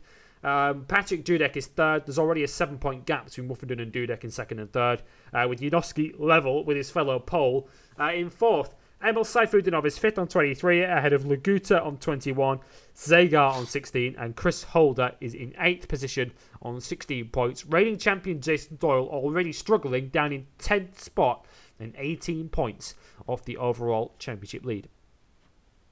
Now, injury news to bring you. Right at the end of last week's show, we told you about the dreadful accident that Shaky Byrne had suffered in testing at Snetterton. And of course, we wished him well, and we continue to do so. The full story of his injuries are becoming more and more apparent. He confirmed on social media this week just how beaten up he was. And for those of you who are a little squeamish, you might want to skip ahead a bit on this one. You might not want to listen to this full catalogue of injuries, because it is awful. Shaky Byrne, who had this testing crash at Snetterton, of course, a crash that we haven't seen because it wasn't televised. It was a pre-season test, or a mid-season test, should I say. Shaky Byrne, and I quote, "I've got 2 bruised lungs. All of my ribs are fractured. All of my ribs are fractured. Yeah. I've got 4 broken vertebrae. My neck is broken in 2 places. I've got a broken sternum, collarbone, and multiple other back fractures. Fortunately, there was no paralysis, which is a big bonus, as that was a real concern at first. I'm pretty beaten up, but a rehab program always starts as soon as a crash ends. It is a long road ahead, but for once, I got a great start." Great that he's still able to joke about how poor his starts are in races. But, I mean, Shaky Byrne is the most positive human being in the world at the best of times, Dre. He's always so affable and so smiley and so happy and so jovial when he's interviewed before or after races in BSB. But just to underline a point that you made last week on this show, and having heard the full details of this accident, how the hell is Shaky Byrne not paralysed? Right. This, like, broken neck in 2 places, fractured every rib, and multiple back fractures. I have no idea how he's relatively okay as a result of all this. Again, not paralyzed, and again, it was said a couple of weeks ago he will make a full recovery from this, which again is fantastic news. I also think he should start going to church because we're clearly in the presence of a miracle. I do not know how he's come through that relatively unscathed. Reading off the list of injuries was just ridiculous. Like I mentioned it 2 weeks ago. It sounded like the injuries of a guy that's not riding again this season. And now I'm 110% sure he's not riding this season. But then again, I don't really care. I'm just glad that he will have a full quality of life, whatever happens. And I have no doubt he will get back on the bike and ride again, most likely next season after a full amount of time to recover. But oh boy, that was a big one by all accounts, and we're very lucky that it wasn't any form of permanent damage we're talking about here, or even worse, just straight up paralysis. Yeah, it is an incredible story, and we talked last year about Valentino Rossi's return from a broken leg in a couple of weeks to go and ride at Aragon at the age of 38. But for Shaky Byrne, if he rides again in British Superbikes and is back at this level that he's been at in previous years, challenging for championships, at what next year, when this next season starts, the 2019 season, he'll be 42 years old. Would be one of the great comeback stories. In sport, let alone motorcycle racing, but in sport, I mean, he's got absolutely nothing to prove. He's got absolutely no real reason to come back and race, other than it's his life. It's what he does, and he clearly loves the sport so much. And shout out and our thoughts to his wife Kendra and to his family who have been, going through turmoil in the last week as they've essentially seen their husband or their father with what resembles a bird's cage around his head. Given how severe the injuries were. I mean, it doesn't bear thinking about how bad this could have been. But the fact that he's intent on riding and racing again is incredible. It just goes to show, once again, if we need to, just how motorcycle racers are a breed apart. In not just the things that they are prepared to go through, but what they're prepared to put their mind, body, and soul through just to do what they love doing.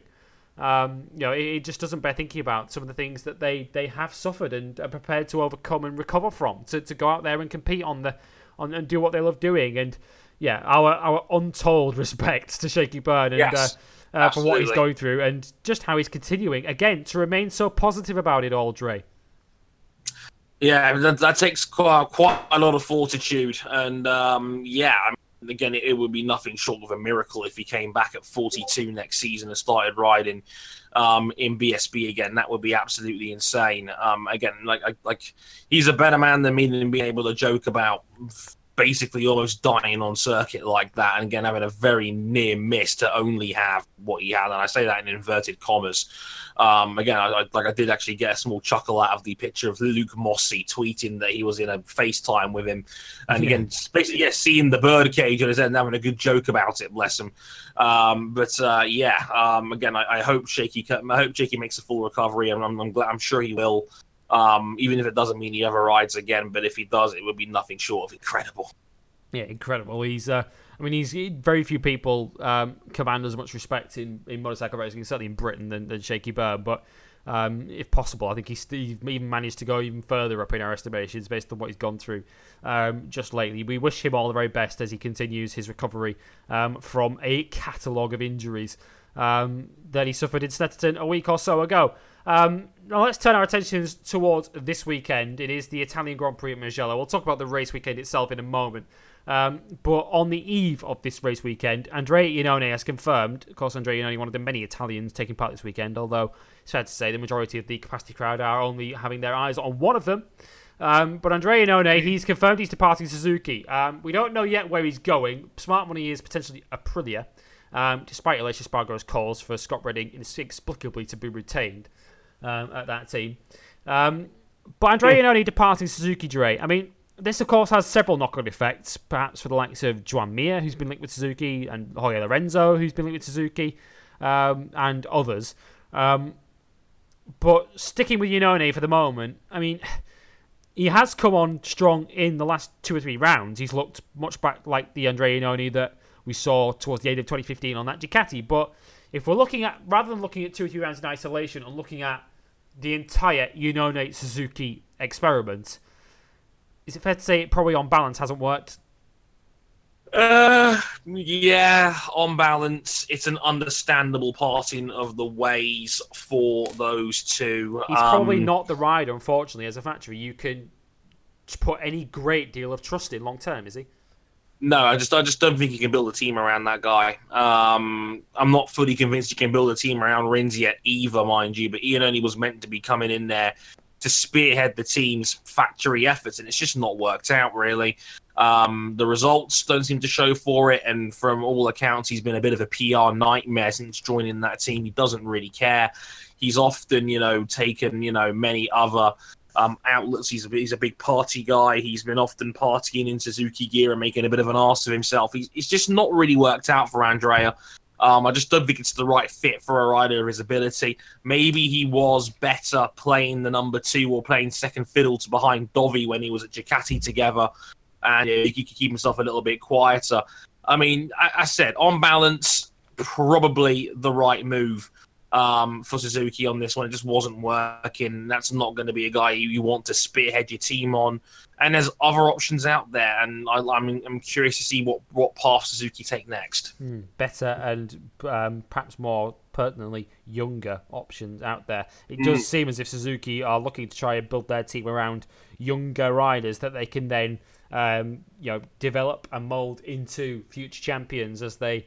I was about to say as they've done with Maverick Vinales, but he hasn't gone on to win a championship since leaving. But he certainly became a very strong MotoGP rider whilst in Suzuki's midst. And Rins might well do the same. And they may well look at Joan Mir as following that very, very same model. If Mir does indeed choose to join that team. We'll probably talk as these rider signings are announced in more detail about MotoGP silly season, because there are still some very key pieces that need to fall into place at MotoGP teams up and down the pit lane. But with limited time this week, we'll talk about the likes of Lorenzo and Mir and where they're going to land in future shows, because it looks as if Jorge Lorenzo is going to announce his future at Montmello, the next round in Barcelona, which is 2 weeks from now. And perhaps Joan Mir's future is going to be announced by then as well. So we'll update you in future weeks on that. But this weekend is the Italian Grand Prix at Mugello. Now, should it rain pre-race, we now know what the grid procedure is going to be. Because, of course, we had controversy and confusion on the grid pre-Argentina. And this news, or the news of the proposals for what will be done in future, kind of broke as we were recording last week's show, so we didn't get a chance to squeeze it onto last week's episode. So we'll talk about it now, because it has now been set in stone and confirmed by the MotoGP Commission. Now, essentially, according to the new rules, should it rain pre-race, or should the conditions change in a race, i.e. wet to dry or dry to wet, there are now punishments in place for riders who do what 99% of the grid did in Argentina and push their bikes off the grid. Should that happen again, should a rider push their bike off the grid before the formation lap starts, they will still be allowed to start the race from where they qualified, from their original grid position, but they will then have to serve a ride-through penalty in the race. First of all, Dre, on that element of the rules, I think we're all in agreement. Yeah, that's I hear you on that one. To be done, given what happened in Argentina and their nature of trying to avoid a repeat, that one's understandable. Because of course Jack Miller has gained near enough no advantage from his correct call on tyres. So basically, if a repeat of Argentina happens again, where everyone bar one rider goes into the pits, everyone bar that one rider will start where they qualify and all have to serve a ride-through penalty in the race. Now, should a rider now decide at the end of the formation lap, I want to come in and change to i.e. from a wet bike to a dry bike or vice versa, they will now have to start the race from the pit lane as before, but they will also have to serve a ride-through penalty. Now, this, on the face of it, Dre, seems rather draconian. It does. I don't like this one. I don't like this one at all. I mean, why do you feel the need to have a double whammy here? Like the punishment of starting from the pit lane once everybody's cleared turn one.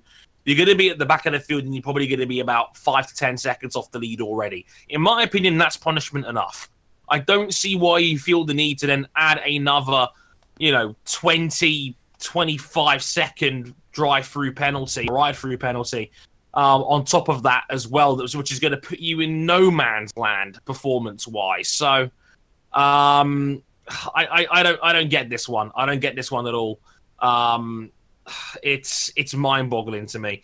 I don't see what you gain in having two sets of penalties here for a team changing over. I know you want to somewhat avoid log jams in the pit lane, and for that I understand it, but I don't think this is the right way of trying to avoid that problem. Yeah, it is. I mean, I'm kind of torn on it. I agree. It seems too much of a penalty, and sometimes tactically, when watching a race, I look at riders boxing at the end of the formation lap to change from a dry bike to a wet bike, and I think that's quite an interesting tactical move. And sometimes that can really benefit a rider. Think Livio Loy in the Moto3 race. I know that wasn't a race with flag to flag; it was a race with flat-out tyre changes. But John McPhee in that race, he boxed at the end of the formation lap and got a podium out of it. That probably wouldn't happen under these rules. In that, any advantage you would gain from making a late call on tyres, it gets negated by the ride-through. But to play devil's advocate a little bit, I just think Race Direction are so desperate to avoid a repeat of Argentina that they're putting this extra penalty in place to essentially prevent not just this scenario, but the scenario we got at Silverstone where they had to red flag it, or at Sachsenring all those years ago where we had 2/3 of the field in pit lane, which is inherently dangerous. I just think they're so desperate to avoid that scenario coming up again that they're putting this penalty in place so that no rider will even consider it. That they'll even consider coming into pit lane, which again, you could argue perhaps removes a tactical element and a piece of intrigue from the race. And I totally understand that, but I just think Race Direction, they don't want egg on their face again, do they? Right. And they're trying to avoid it. And there are now measures in place where if riders all funnel into the pit lane, as long as it's less than 10, I believe the figure is, that they will still start the race as normal. Those 9 or less riders will all have to line astern in pit lane, so they won't all be able to sort of jockey around on the pit exit. They'll have to line up in line astern, single file, and start the race in that order that they line up at the end of the pit lane, which again is a smart measure to stop riders all trying to jockey around in a very narrow pit lane on their way out. They'll all have to go out one by one. But yeah, they're essentially trying to stop riders from... The two scenarios they're afraid of are riders trying to delay a start by all funneling into pit lane, and also the danger of a mass pit lane start, which I can understand, but I think they've perhaps gone a little too far in the measures that they've put in place to try and prevent it. It doesn't look, looking at the weather forecast, as if they're going to need that procedure this mugeekend, it has to be said. Mugello, dry weather and pretty calm and sunny and warm weather is forecast this weekend. And it's not a day of classics, Dre, this weekend, of course, but... And really, if we're looking at motorcycle racing terms, MotoGP kind of doesn't have its Le Mans 24 hours or its Monaco Grand Prix, does it? But if MotoGP was to consider any race of its 18-19 this year on the calendar, its jewel in the crown, would it probably be Mugello? Yes, I think it has to be, especially given the rise of Valentino Rossi and winning 6 straight, the sport's biggest... It's a brilliant motorcycle circuit too. It's a fantastic track. It's a fantastic location. It gets massive crowds. It is a hotbed for brilliance in Moto3. We've had many a classic fight over the years in there. This is as perfect an all-round venue for MotoGP as there is on the calendar today. So yeah, for me, Mugello is my favourite round on the calendar every year, and I can't wait to see how this year's plays out. Yeah, it's going to be exciting to see. The Ducatis in previous years have been hitting 220 miles an hour down the main straight at Mugello. It is one of those races where you see those top speeds records get shattered, and it is going to be a fascinating weekend. Of course, Ducatis will be looking to fight back. It's a circuit that's expected to favour them. Of course, they'll have Michele Pirro out as a wildcard for them this weekend as well. Tito Rabat, incidentally, another Ducati rider, he has been declared fit, at least for free practice, although by the time you listen to this podcast, you will know whether he indeed raced or not, given the injuries he sustained in the test in Catalonia. big weekend this for Ducati, of course, home round. They need to try and arrest the slide that has been in place since their win in the opening round in Qatar. Marc Marquez, of course, has won the last 3. But as well, not just for Andrea Dovizioso and Ducati, but it's a big weekend, of course, as always, at Mugello for Valentino Rossi. And just in general for Movistar Yamaha. I mean, Simon Patterson this week tweeted some stats that someone had requested about who's led the most laps so far this year.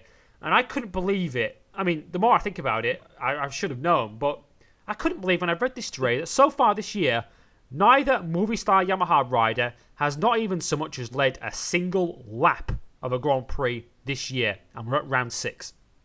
Yikes.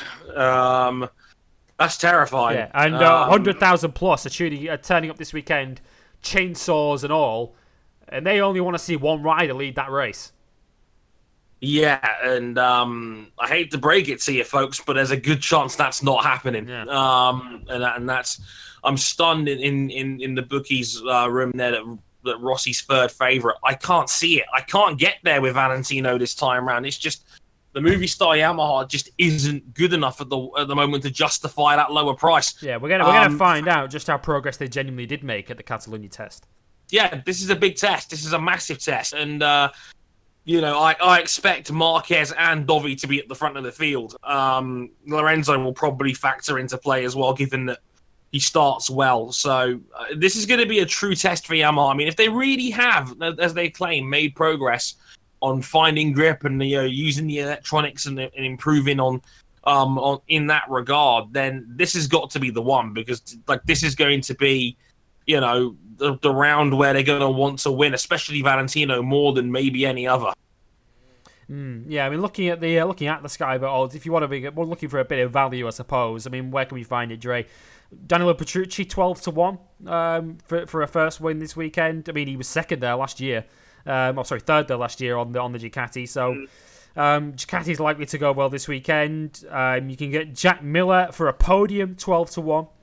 As well, which might be worth a bit of value as well. But it is lucky. I mean, this is another one. I mean, we're pretty much handing Marc Marquez the trophy to all intents and purposes anyway at this stage. But this is another round, isn't it, where the Honda, based on previous form, and I know they've probably made strides this year, but based on previous form, given how you need to get out of that last corner to have any hope of winning if it's a close fight, this is a round that really Marc Marquez shouldn't be winning.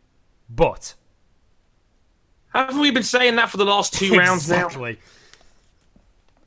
And if he wins this one, just turn the lights out, quite frankly.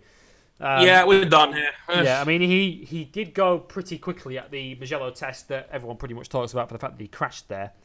And were concerned that he felt that he'd injured himself. Obviously, he hadn't, because he then turned up at Le Mans and won. It could well be a Marquez Dovizioso shootout again this weekend. This was probably the round where he had his least competitive round last year, didn't he? Because he finished down in 6th at this round last season. So it's going to be an interesting one to watch, just to see how competitive Marc Marquez is this weekend. Don't rule out a win at all. It'd be strange things that happen than Marc Marquez winning at Mugello, for goodness sake. So we'll see how that one goes this weekend. As Dre mentioned, though, perhaps the highlight of this weekend may well come in the first race of the weekend. Because very few races have pretty much a guarantee of delivering a 10 out of 10 race than Moto3 at Mugello. And this is perhaps one race they're predicting Alberto Arenas as a race winner. Wouldn't sound all that stupid. Sure, why not?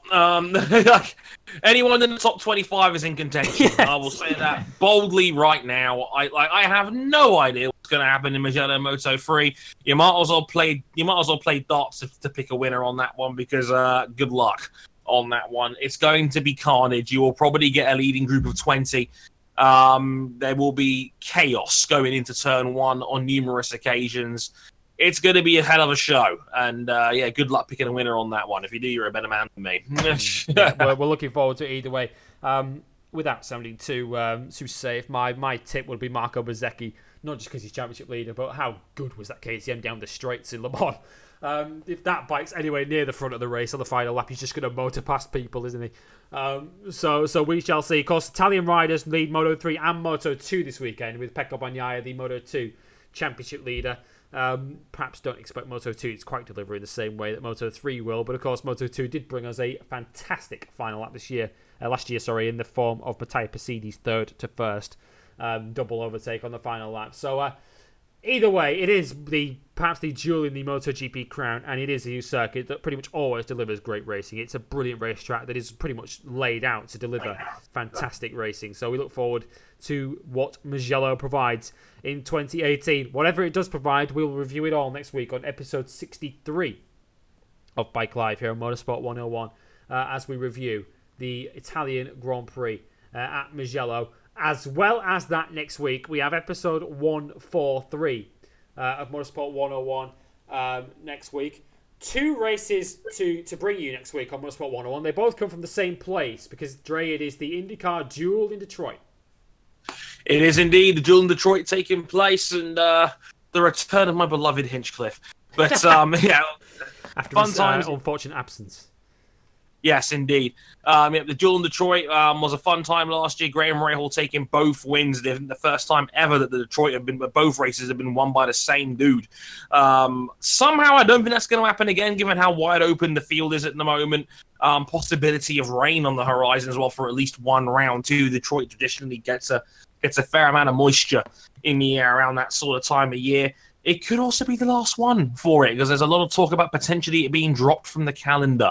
So a lot of talk about that as well. So, yeah, all the fallout from the IndyCar Duel in Detroit next week. And, not much else. Maybe I have to crank open the mailbag one more time. It's been a while on that one. But, the Duel in Detroit and IndyCar, all the extra news and fallout from F1 as well, I'm sure. A little bit of IMSA, I think, as well, will probably be filtered into there as well. But yeah, episode 143 of Motorsport 101 next week. Yeah, keep an eye out for that. Between now and then, you can still get in touch with us in a variety of places, including Facebook, facebook.com/Motorsport101. Follow us on Twitter at Motorsport_101. YouTube.com/Motorsport101, where, as I mentioned at the start of the show, you can still find our full on-demand coverage of Day of Classics 3, both the Monaco Grand Prix and the Indy 500 covered on there. We'll have to do a Google Hangout watch party for a motorcycle race at some stage, won't we? That'll be an awful lot of fun. We will. Later in the year. Maybe if one of the MotoGP classes goes down to the wire, we might well make an exception for that. We shall see later this year. If there's a will for it, if you all want it, let us know via those social media platforms, and we'll try and figure it out later this year. You can also find us on Patreon if you want to back us financially and have early access to our weekly shows. Patreon.com/Motorsport101. $5 backing earns you early access to our podcasts. $10 backing earns you access to our Discord server and the ability to listen to our shows live as they are recorded. All of the information can be found at our new home, which Dre still hasn't tired of hearing, motorsport101.com. That's motorsport101.com. Hear that, guys? motorsport101.com. You can find our website right there. Much more written content coming as we go. Huge thank you, by the way, to all of you while we're at it, who have tuned in, or I don't suppose you tune into websites, do you? But you know what I mean. That have headed over to motorsport101.com to check out Hazel's latest Formula E piece, which is one of the most read pieces we've ever had on our website. So a huge thank you to all of you that have got in touch for that. Hazel's work is absolutely brilliant, and much more coming as well, with Patrick Hofstetter joining the online team there as well. So motorsport101.com to find all of that. Right then, for myself and Andre Harrison, it's a huge thank you to all of you for listening. We had Turkish Delight, we had Double Dutch at Donington Park this weekend. The weekend belonged to Magic Mike. We will see you next week for episode 63. Bye for now.